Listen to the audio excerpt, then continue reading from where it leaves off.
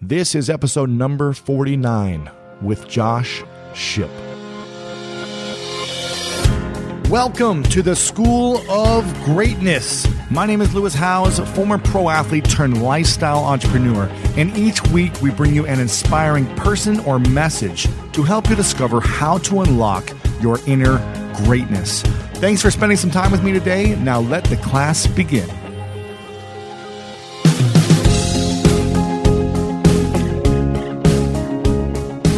What is up, greats? Thanks so much for tuning in today on the School of Greatness, the one and only podcast dedicated to helping you unlock your inner greatness. I'm very excited about today's guest. His name is Mr. Josh Shipp, a new friend of mine. We've had some great conversations, and this episode was a lot of fun for me because I got to tap into really learning about Josh's unique story. And he actually talks about how powerful it is that we all have our own personal story and that how we should tap into effectively sharing that story for our business and our purpose in life and the power of your own personal story, really. Then he goes into how to go about building an empire of impact that matches the income and the impact that you want to have at the same time. We talk about how to discover your why and turning your passion into a profession. So I'm very excited about today's episode. We dive deep in a lot of different things. We also talk about, at the very end, the power of building a dream, and if it's possible to have a huge dream while being in a marriage and having kids. So I get to talk a little bit about Josh's personal story there and what he thinks is possible when you're in a marriage with children if you're going to leave a big mark on the world. So very excited about this. And with that, guys, we're going to dive right into this. I'm going to get right into it and start tapping into Josh's mind right away. So get your pen and paper out, get ready to take some notes, and let the class begin. With the Wells Fargo Active Cash Credit Card, you can earn unlimited 2% cash rewards on purchases you want and purchases you need. That means you earn on what you want, like trying out that new workout class, and 2% cash rewards on what you need, like a foam roller for your sore muscles. That's the beauty of the Active Cash Credit Card. It's ready when you are, with unlimited 2% cash rewards. The Wells Fargo Active Cash Credit Card. That's real life ready. Terms apply. Learn more at wellsfargo.com/activecash.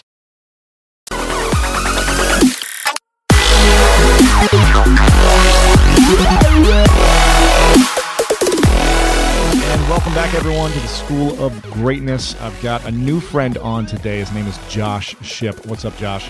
Hey, man. How you doing? I am doing fantastic. And unfortunately, you're not in the studio in L.A. It is an amazing day, but I believe you live in California, right? Yeah, I grew up in Oklahoma, but met my wife. She grew up in California, so I am delighted that she imported me. Nice.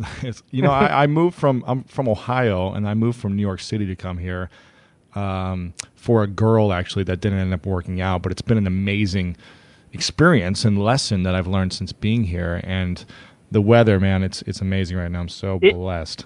It's crazy how I've become a weather pansy. It's like in Oklahoma, you would not believe the stuff that I survived through. And now if it gets below 62 or above 72, I just become a complete and total whiner. I need a winter coat. Yeah, exactly. Yeah, and all my relatives are in Oklahoma are like, we hate you, shut up. Exactly. Well, you've got an interesting story, man, and I want to dive into more of it today. You've got you're an award-winning entrepreneur and host of a show called Jump Shipp on TV. You've actually done a few different shows. You've got a show coming out in the future. I don't know if I'm allowed to talk about it yet, but it's with The Rock. And you've had an interesting journey, I would say. And what I want to know is, what was it like growing up for you to kind of discover your passion for this type of work you do? You speak to teens all over the world. I think you've spoken to over 2 million teens. You speak at universities, high schools, and really show people how to figure out what they love and make money from what they love. And so how did you kind of get into that? Yeah, so my story is this. My biological mom was 17 when she had me. I think I was sort of a prom pregnancy or something. My mother was abandoned by her mother when she was a baby, and then in turn, my mother did the same thing to me.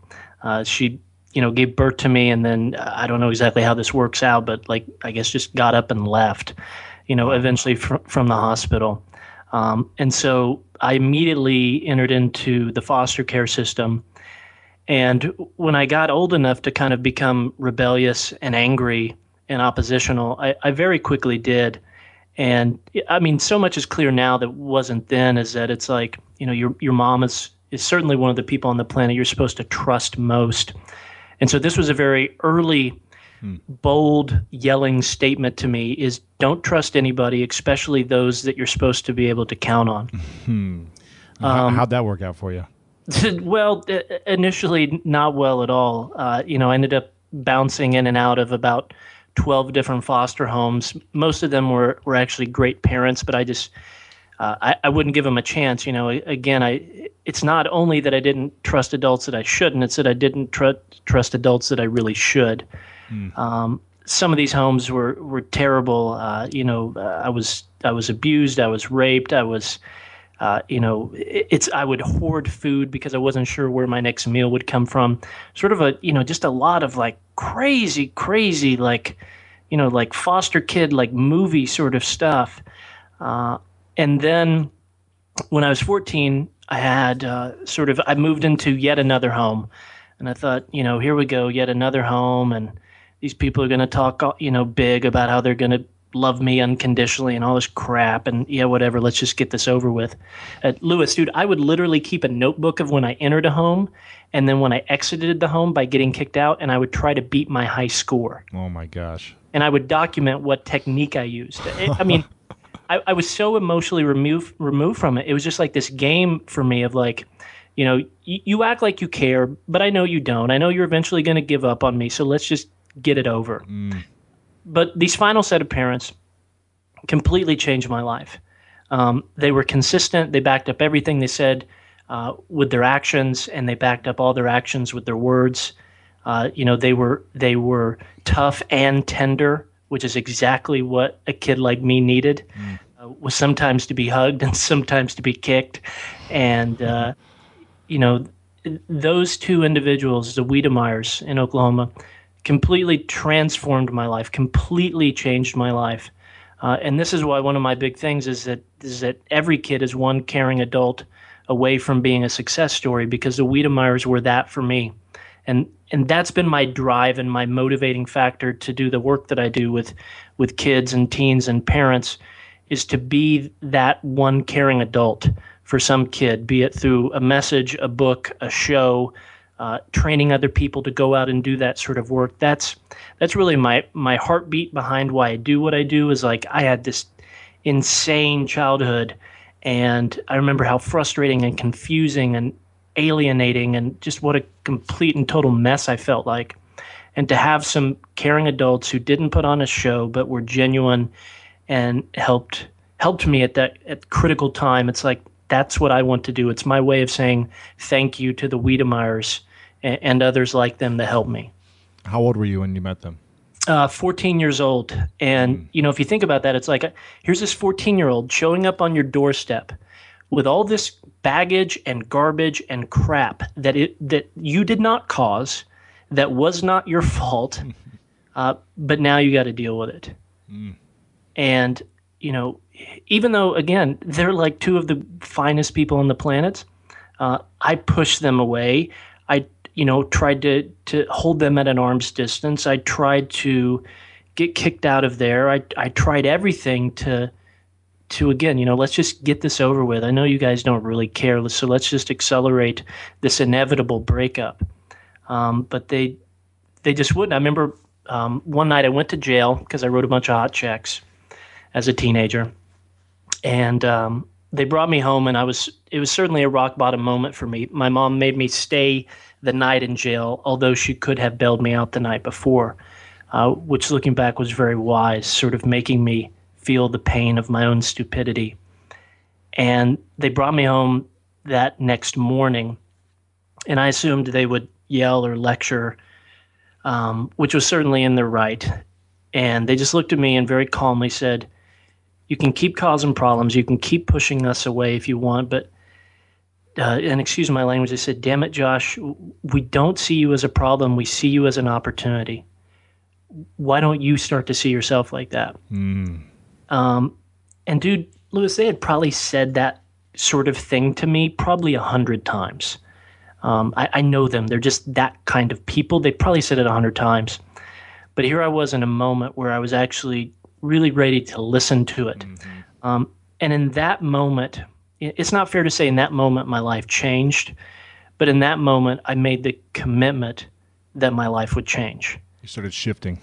Yeah, and then, look, I've done a lot of work with young people who are at risk, and my opinion is you can't change anyone's life, but if you can get someone to make that commitment to begin to accept help, and so then came hundreds of hours of counseling, a big brother through big brothers, big sisters, being more open to my foster parents, to my social workers, to all this sort of stuff of beginning to wade through my own issues. That began that life change. And man, I'm unbelievably grateful for it today as a guy who's married, has kids, and I'm certainly not perfect. I'm certainly flawed in many, many ways, but I'm so grateful to have figured that out, and that the Wiedemeyers didn't walk away, because man, it would have been so easy to. Did you stay with them all through college? Well, really, man, I consider them to be my parents today, and they're very much like, you come over whenever they come out here to California. Right. So when I moved out to college, I lived on my own or in the dorms or, with friends or whatever, but I would go back there during the breaks and that sort of thing. Nice. Now, let me ask you a question about this. Something I've been thinking about lately is the story of success with people. And when I think of people with extreme success, I think about them as having extreme pain with something in their life. And do you believe that in order to achieve some type of level of extreme success, acknowledgement, or extreme love, that one must experience the worst of pains that they can experience in order to have that? It's an interesting question, and my wife and I were talking about it the other day, because I said to her, I'm kind of like worried as a dad, because I feel like so much of my success has come from having an unbelievably rocky childhood. And, I worry about, because my kids' parents are mostly stable, and, things are mostly stable and good. It's like, do I need to start beating them and starving them, like, for them to grow resilient and have all those things that success requires? I don't think it's 100% necessary, but for me, I can certainly see both the positive and the negative side of it. I think you never completely eliminate those issues that you have, and we all have them, and it's not, father or mother issues, but we all have kind of those issues. I think you just begin to anticipate those issues, you learn from them, but for me, they still show up, and I'm incredibly resilient in business. A dozen no's, 100 no's does not bother me, because I was given the biggest no by my birth parents, by the people who were supposed to be there. So whatever, that doesn't bother me. However, those recurring issues of trust, that bites me in the butt sometimes in business, because I'm either too trusting, because it's like, this seems great, or I'm not trusting enough. And I, will still from time to time hold people at an arm's length distance. So I think those struggles and challenges that I've gone through have worked both to my benefit and against me from time to time. Do you think you'd be where you are today without them? Like, let's just say business success. Would you have that without those experiences? I'm not sure. My therapist, and I still talk to my therapist quite frequently.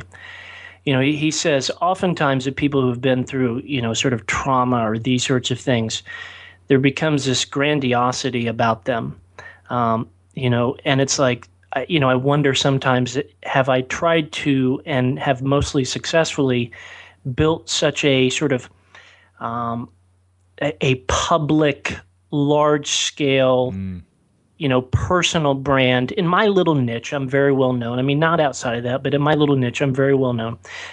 Is that a way to try to smoke signal my mother? Is that a way to try to say, either I'm okay or look what you missed out on?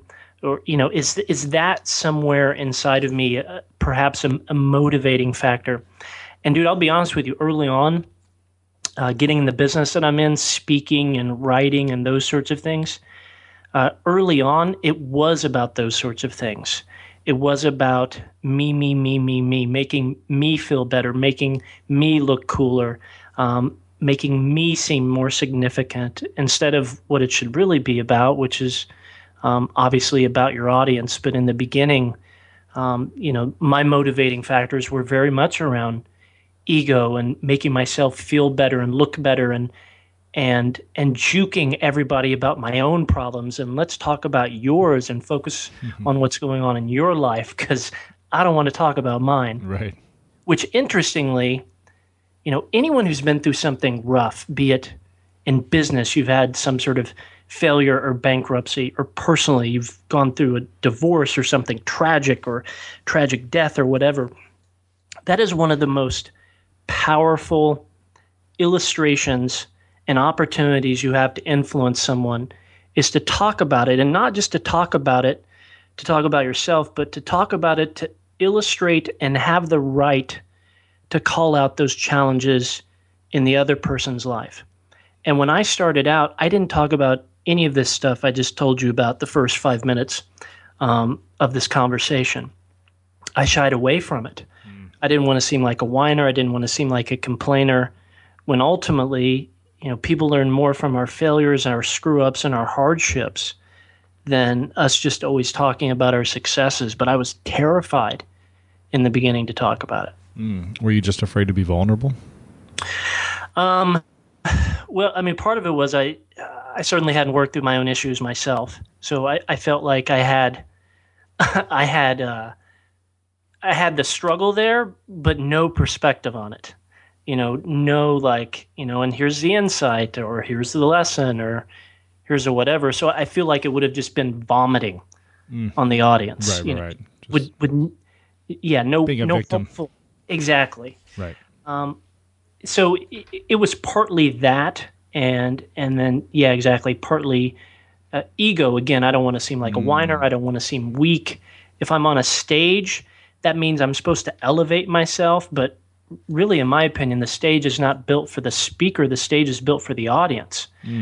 It's there for their benefit, not for yours. Sure. And so much early on was about me and my benefit. But then I just got to this point where I felt like my message was phony and garbage, and me trying to be any and everything but myself. And I said, screw it. I'm just going to go out there and be honest and vulnerable and real and me. And one of the first times I did that, not the first time, I don't want to lie to try to make some kind of like really cool story, but one of the first times I did that, a girl came up to me and handed me a suicide note and said, "Thanks, I don't need this anymore." Oh, wow. I'd never had anything like that happen. Wow. And I remember sitting in the parking lot with that note, just looking at it, and I was just like, I must have sat there for a half hour. Like, I had no idea what to say, no idea what to do. But it hit me of like, I must be vulnerable. I must be honest. I must be open, because I believe when we're vulnerable about our screw-ups, we let people know that they're not broken, weird, and alone, that all of us are messed up. And that all of us are imperfect, and all of us have those struggles and those doubts. I knew, and in that moment, I'm going to commit to continuing to do that because of young people like this young lady who, for whatever reason, may think that she's the only one. One of my favorite parts about my job is that I get the opportunity to travel a lot. And in fact, I'm recording this right now while I'm in Mexico. And actually, I was thinking about something that I wanted to share because I get a lot of questions from so many people about different side hustle ideas. So here's one for those of you out there that are on the go a lot like I am, or traveling a lot. When you're staying in your Airbnb on your trips, have you ever thought about how you could be making extra money by hosting through Airbnb while your home is vacant? If you're interested in an extra stream of income, Airbnb hosting is an easy place to start, and it's like giving your home some company while you're away. Your home might be worth more than you think. Find out how much at airbnb.com/host. With the Wells Fargo Active Cash Credit Card, you can earn unlimited 2% cash rewards on purchases you want and purchases you need. That means you earn on what you want, like trying out that new workout class, and 2% cash rewards on what you need, like a foam roller for your sore muscles. That's the beauty of the Active Cash Credit Card. It's ready when you are, with unlimited 2% cash rewards. The Wells Fargo Active Cash Credit Card. That's real life ready. Terms apply. Learn more at wellsfargo.com/activecash. Let's talk about everyone's own personal story and what it means, why we should share our own personal story in a real, authentic, vulnerable, honest way. For the purpose of kind of fulfilling our passion and building a business or career or life around that. Why is that important? And how do you do it effectively so it doesn't come across as ego or cocky or whatever it may be? Yeah, great question. Well, I think ultimately your story is your ultimate credibility and also a bit of your ultimate, unique positioning. Anyone can teach web design or self-help theories or whatever the case may be, business stuff, but your unique perspective, story, struggle, failures, successes, lessons, hardships, ups and downs, all of that really, really, really makes it unique, makes it more palatable, and I believe gives you ultimate credibility. I mean, a lot of people are scared to talk about sort of their failures and screw-ups, thinking that it weakens their credibility, but I would argue it does just the opposite. The second you're writing a blog post, speaking on a stage, writing a book, doing any of that kind of stuff, people already, even if you don't see yourself this way, people already put you up on a bit of a pedestal. And I believe your job is to kind of, not in a negative way, but kind of beat yourself down a little bit to remind them that, look, I've been in a similar situation. Not your exact situation. My struggle is different than yours, but I've been through that struggle. And let me tell you about it. Now, it is tricky to make sure that you're using that struggle, that story to benefit.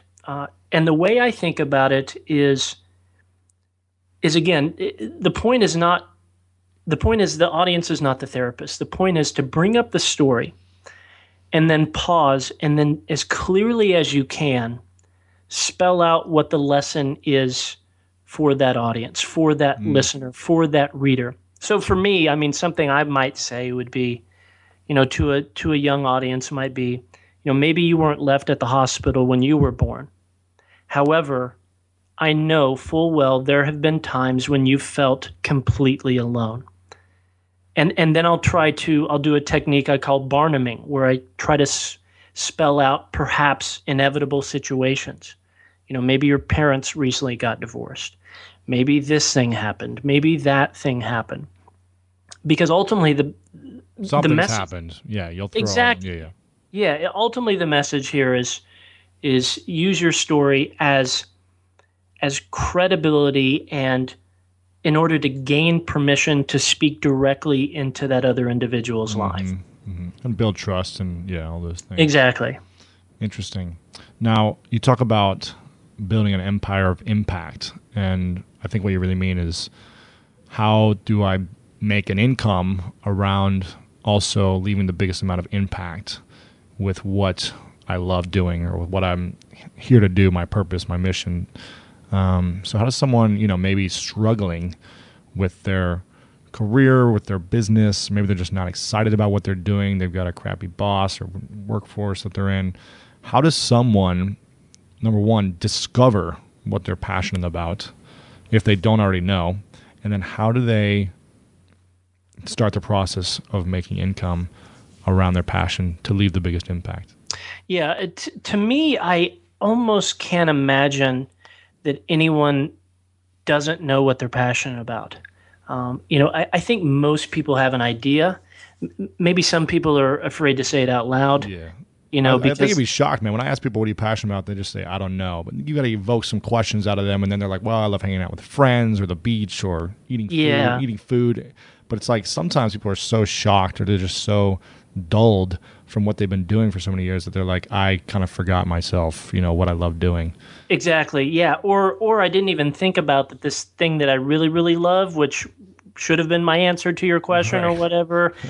I didn't know that there would be a way that I could make money, slowly, eventually, earn money doing that thing. Right. So, to me, I think most of us, and I would imagine, and I love listening to the podcast as well, I think most people listening to School of Greatness kind of have, at least a rough idea of what that is. So to me, really what matters then is not it's so easy to see, here's where we are today.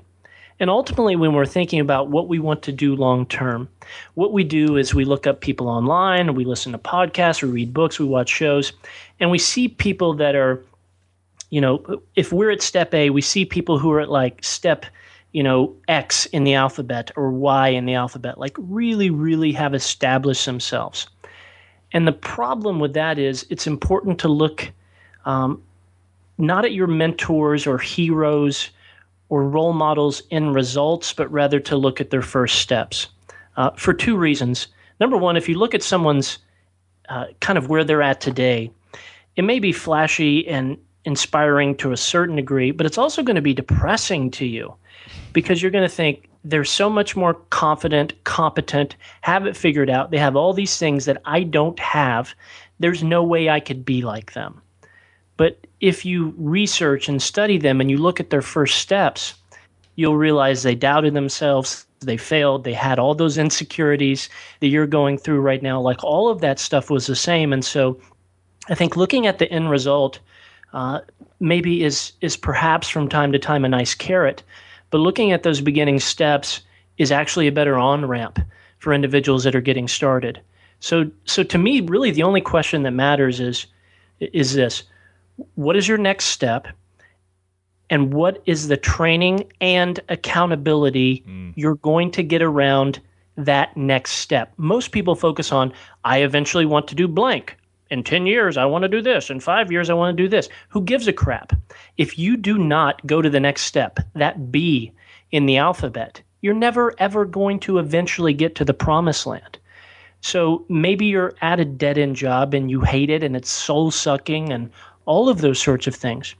But you love, graphic design. You'd love to have your own like 1 or 2 man graphic design business. You need to ask yourself, what is my next step and what is the training and accountability I need to get around that? Does that mean I need to learn those skills? Does that mean I need to get a handful of clients on the nights and weekends? What is that next step? What do I need to learn? And who's going to lovingly harass me if I don't get that next step done? What's your thoughts on mentors? Oh, absolutely game-changing. The right mentor will save you years, tears, and dollar bills with whatever it is you want to do. You are learning from someone's successes, from someone's failures. Man, I think it's so crucial. And to me, my personal practice of mentors in my own life is that I have a handful of mentors for different areas in my life that I want to improve. I'm a father and a husband today, and that is very, very important to me, particularly because of the way I grew up. It's a really big deal to me. And so I have a guy in my life. His name is Ken, and I think he's an awesome father and seems like an awesome husband. He's been married for 30-something years. He's a mentor to me in that area of my life. And then, I have another mentor who's a mentor to me in business and, sort of building a personal brand, but then scaling it beyond just a one-man operation that always relies on you. And so I think it's so important to have those mentors. And I would encourage everyone, yes, having digital or online or at a distance mentors through podcasts or books or online mentoring programs is great. But I would also challenge everyone to have at least one mentor who lives within 50 miles of you, who can sit down with you, look you in the eyes, and tell you those hard truths. Encourage you when you need to be encouraged and call you on your crap when you need that too. Right. Now I've got some, I've had many influential mentors, and I've talked about this on my show before. And I want to know what your advice is to, one, finding the right mentor, and then I guess enrolling them in why they should be giving their time to you for a period of time, however long the relationship may last. Yeah, great question, because particularly people that are sort of up and coming or aspiring speakers or authors, I will get approached in all sorts of, as I'm sure you do as well, all sorts of varied ways and tactics and this and that.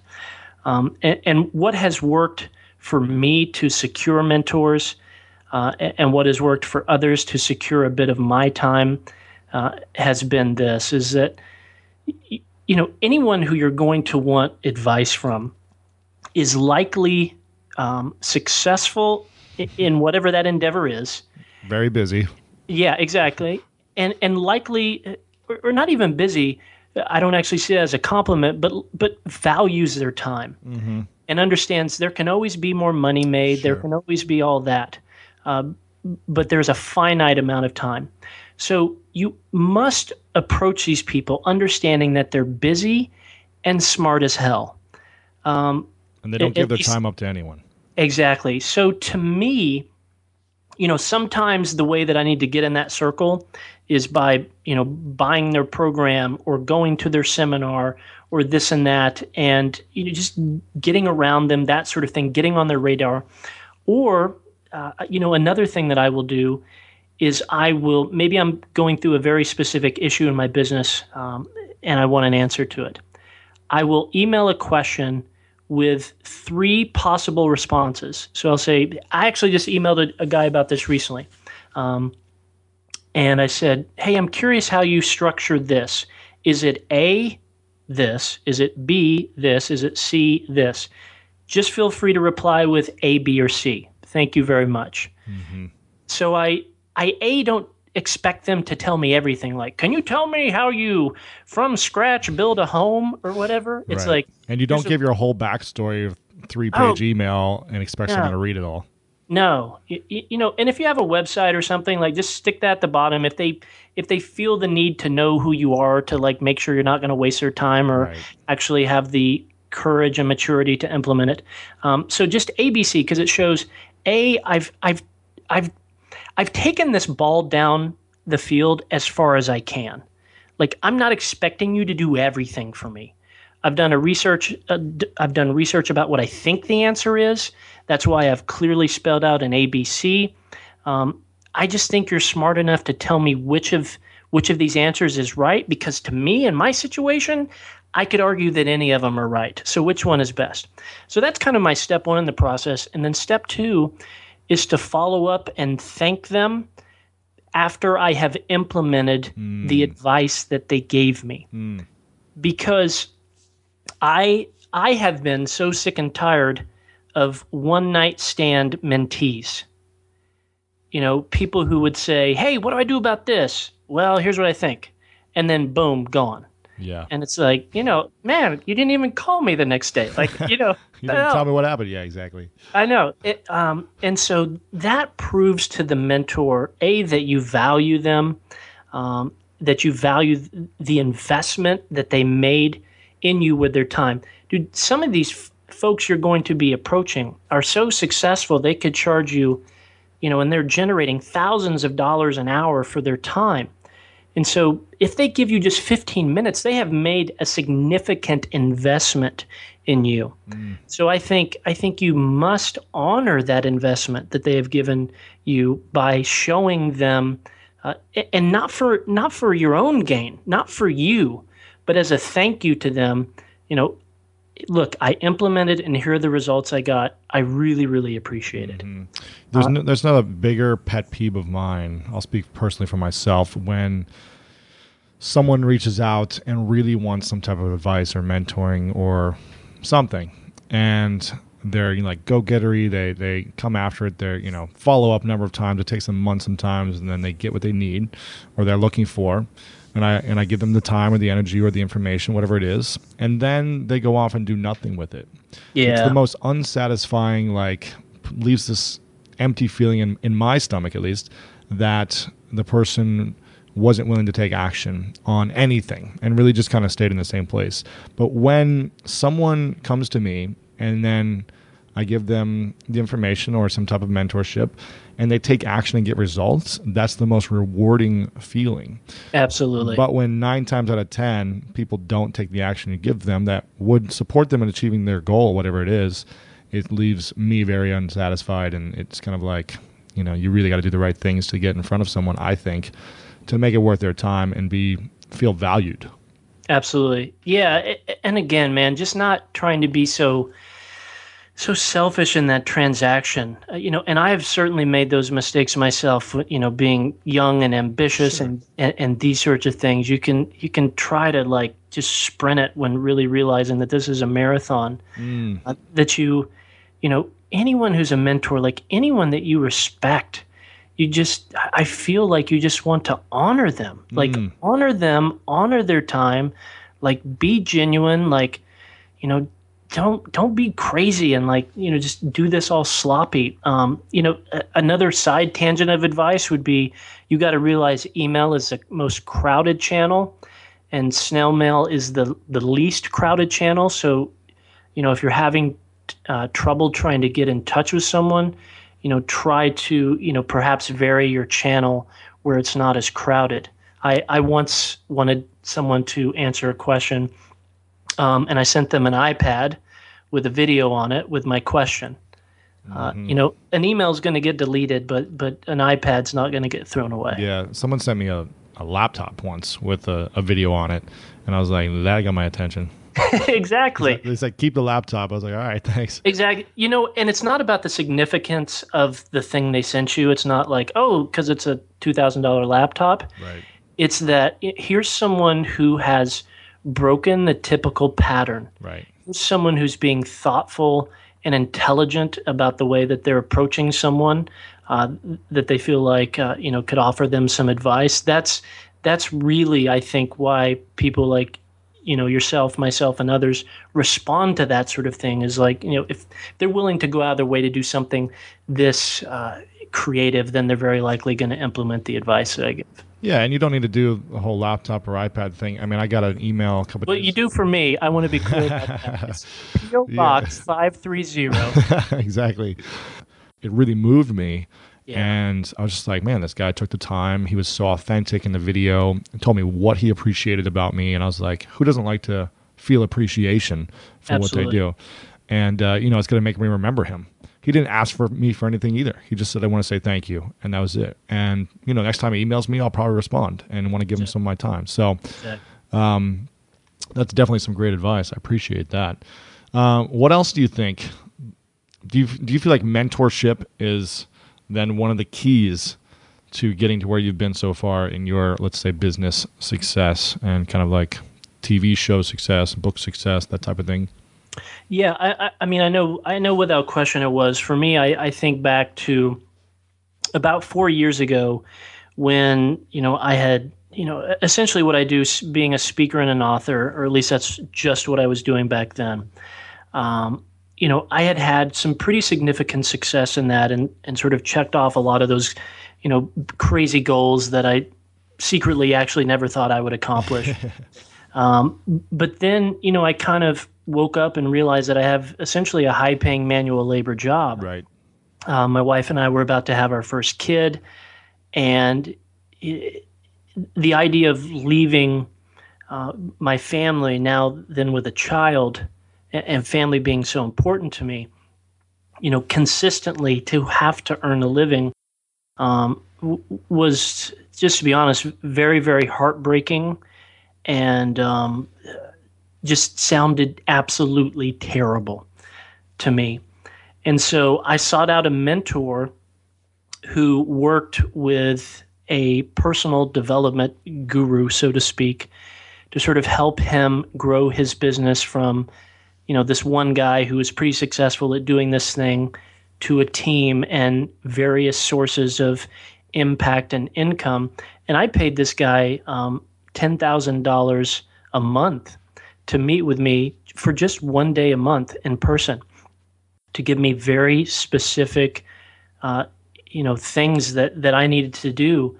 And honestly, that advice was worth 10x what I invested in it. Mm-hmm. But again, someone could hear, "Oh my gosh, $10,000 for a mentor. That sounds crazy."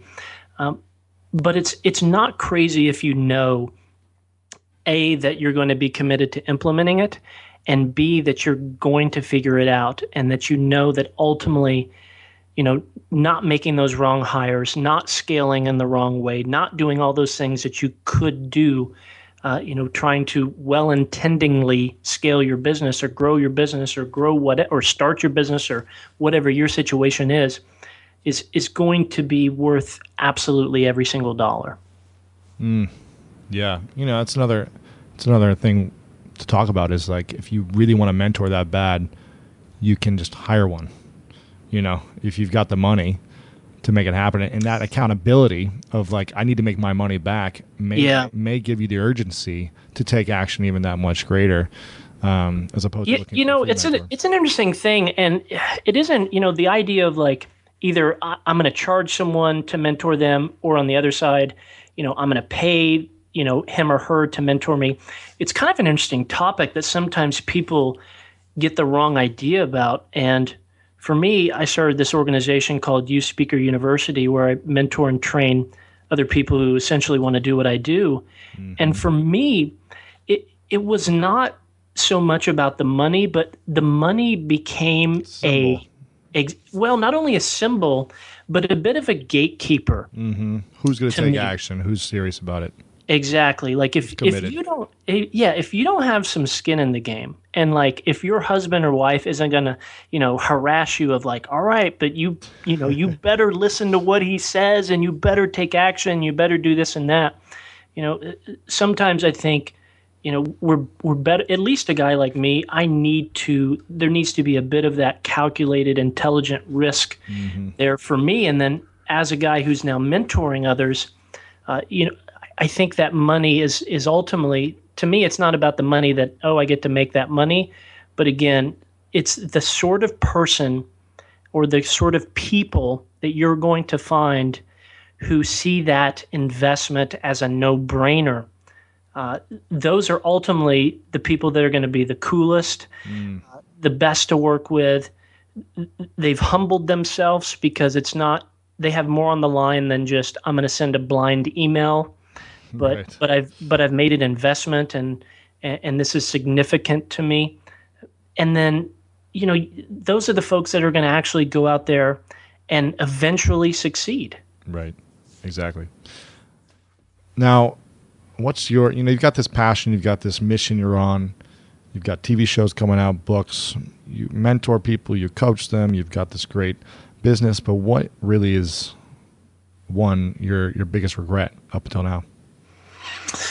Ooh, so many. I mean, truly. Yeah, I know it's like funny now, but I mean, I mean it.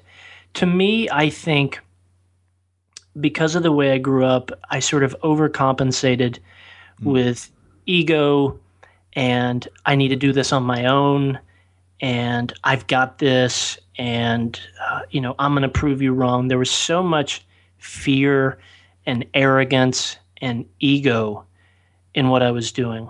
And I was doing things early on for my ego instead of to actually make a difference. or I was doing things to build my ego instead of building my business on the other side of the equation. So I really regret not being more open to partnerships and hiring people, and realizing that I can't, should not, and will not do this all by myself. But I need to humble myself and realize at the end of the day, there are 3 things I'm great at, and I'm pretty terrible at everything else. And so why not focus on and nerd out and continue to sharpen and hone those handful of things that I am pretty dang good at, and have the maturity to team up with others who can fill in those gaps, and realize that that's okay. That's one thing, and then another thing for me is just my disciplines around my work and my life. Years ago were very terrible and very destructive to my family life, which is the very thing that I say I do all this for. And to me, I can shed some light on that.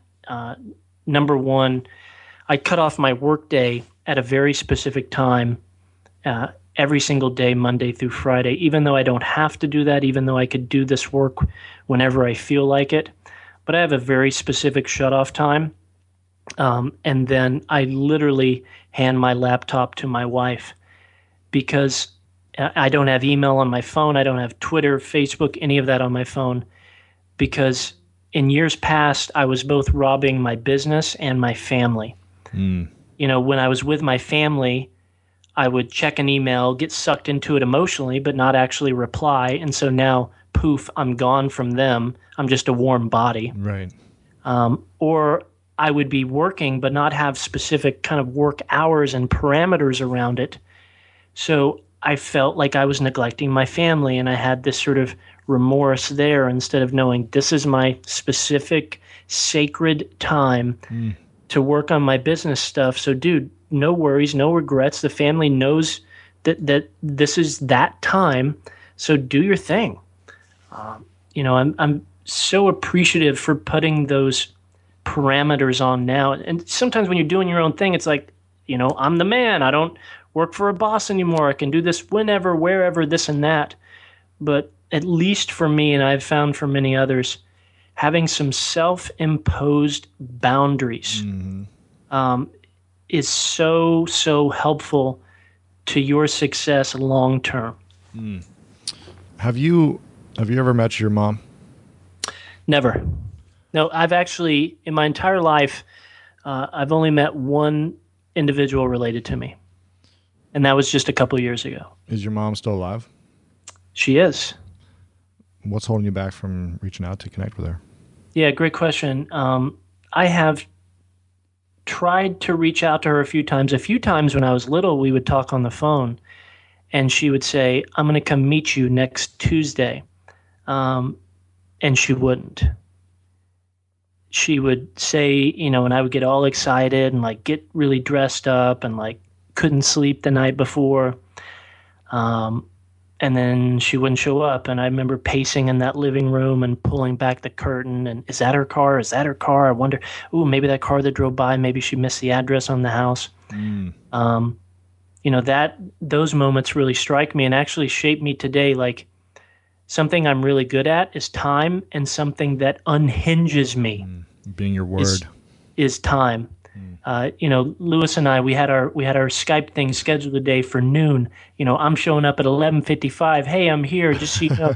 It's like, but I'm just like You're that. very If my punctual, wife, if my wife is running late, like I got to be careful there, because like I will get pissed off. I hear you. And so it's something that's shaped me, again, as I said earlier, kind of good and bad. It can set me off to the degree that it really shouldn't, but it also makes me realize that you never know what a promise that you made to someone could mean to them, that to you is not a big deal. Right. Like, honestly, man, that I'm going to come see you Wednesday at 3 o'clock and I want to meet you, that my world revolved around that time.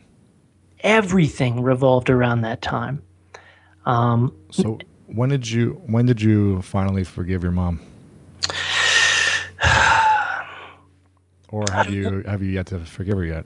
No, I would humbly say that I have, and if I could go back and change everything, I wouldn't change a thing.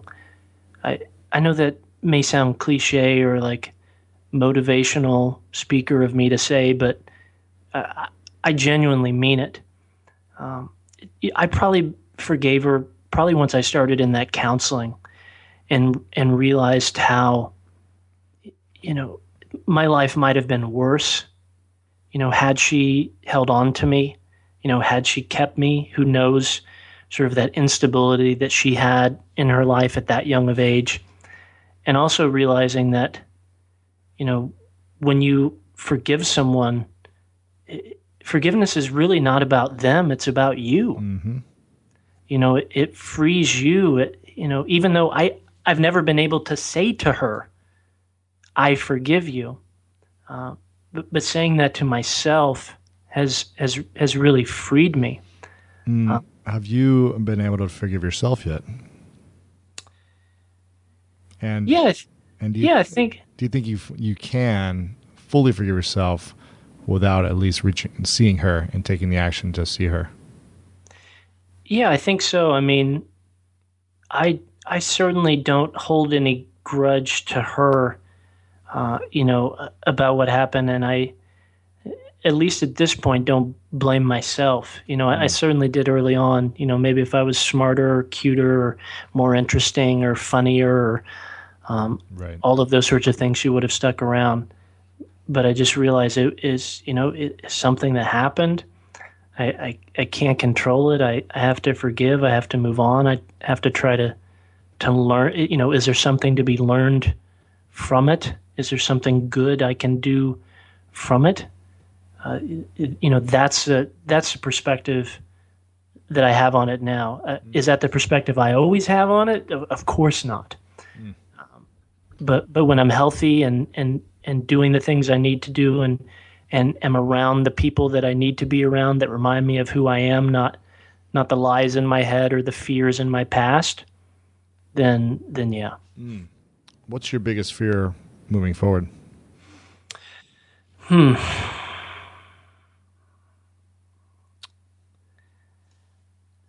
mean, I think ultimately, to me, it would circle around my biggest motivating factor, which is being a great dad and husband.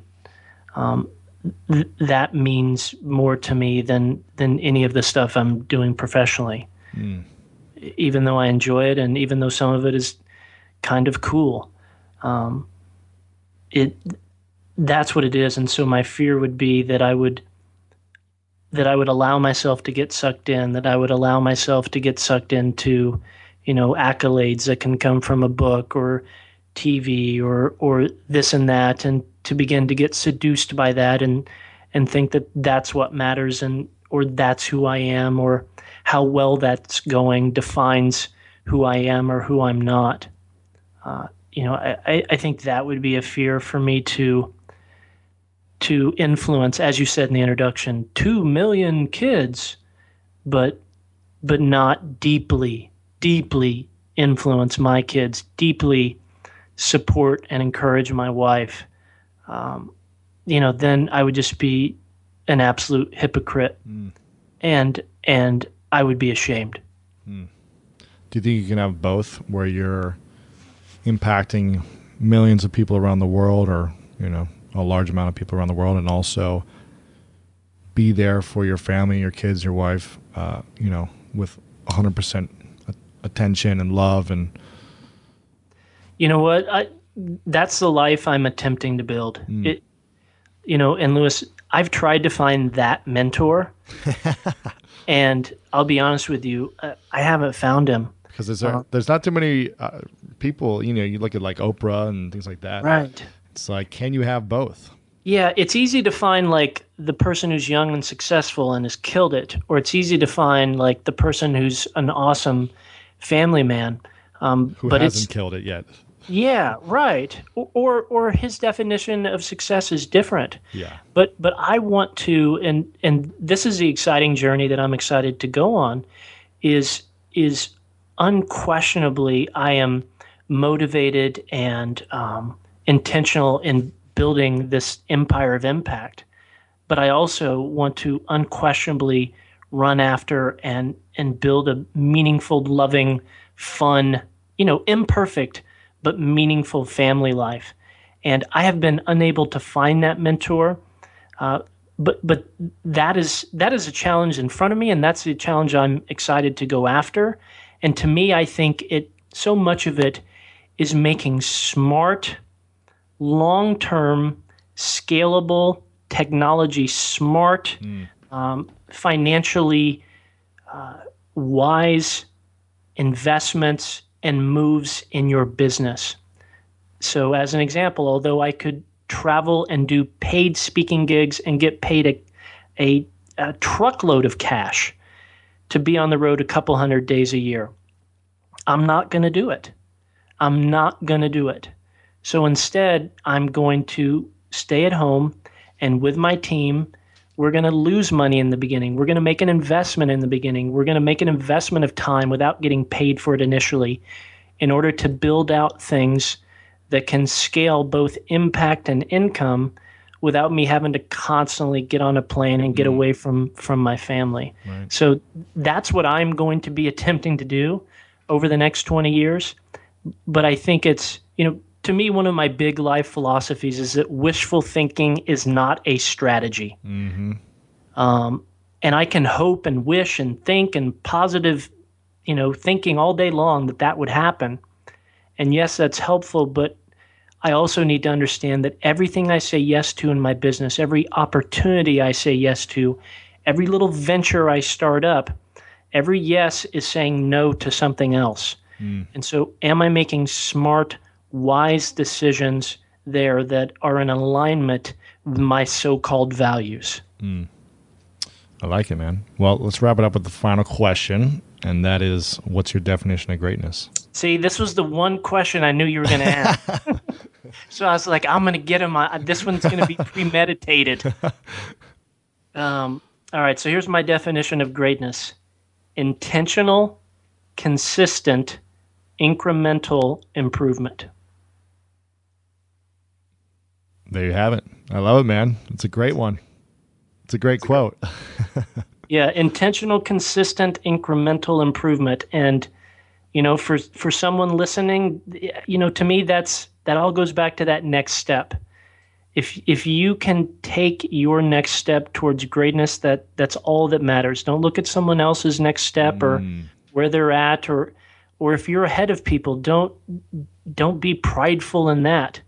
But, intentional, consistent, incremental improvement, I think that's pretty dang great. That's great, man. Always about taking the next step and improving yourself. Absolutely. I love it, man. Well, Josh, where can we find you online? Yep, I'm at Josh Shipp. That's SHIPP.com. Awesome. And everywhere else is your name, I'm assuming. Twitter, yep. Facebook. Yep, Josh Shipp on Twitter, Facebook, all that. And what's one fun fact about you that almost only a few people know about you? When I was a kid, I was very overweight, and I had to shop in this section of the store for Husky jeans. And damn those retailers, they would put it at the front of the store. And it's like, look, I know I'm overweight. Do you really have to call it Husky? So, nice, yeah. Man. Nice facts. That's why JCPenney's went out of business. Well, nice, man. Well, Josh, I appreciate it, man. Thanks for the insights and for opening up and sharing your wisdom. I know everyone listening really appreciates it as well, and we will talk to you soon, man. Absolute pleasure.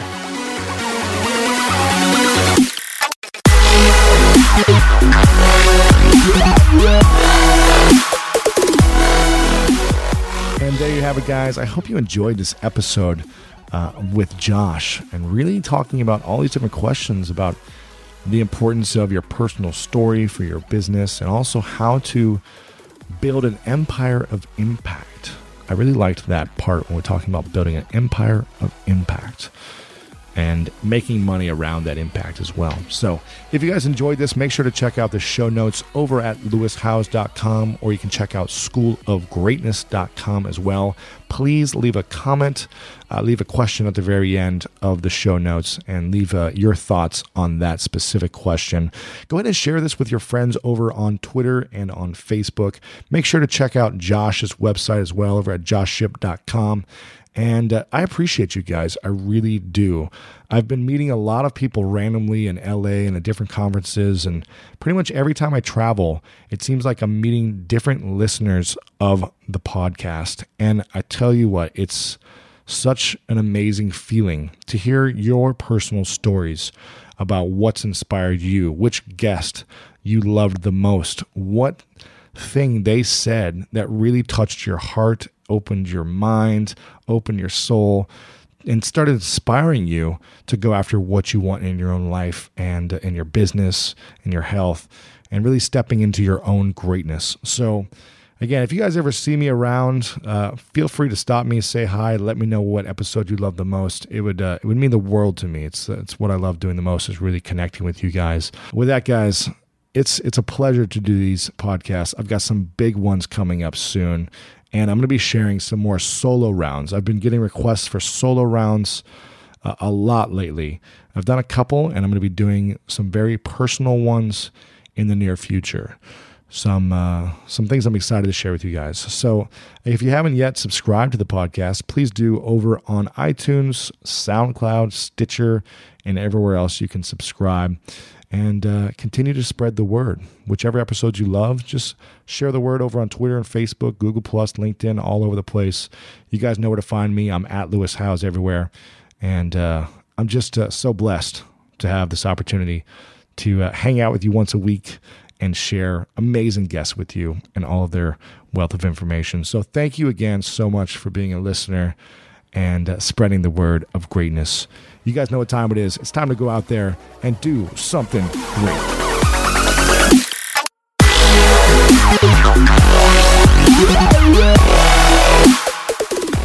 But we refuse to believe that the Bank of Justice is bankrupt. We refuse to believe that there are insufficient funds in the great vaults of opportunity of this nation. So we've come to cash this check, a check that will give us upon demand the riches of freedom and the security of justice.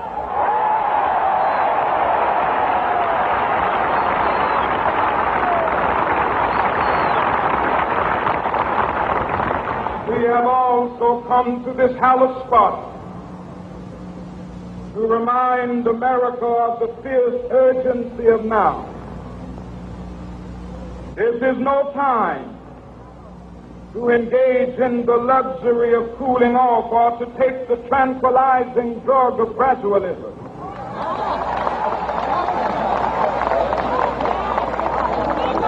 Now is the time to make real the promises of democracy. Now is the time to rise from the dark and desolate valley of segregation to the sunlit path of racial justice. Now is the time to lift our nation from the quicksands of racial injustice to the solid rock of brotherhood. Now is the time to make justice a reality for all of God's children.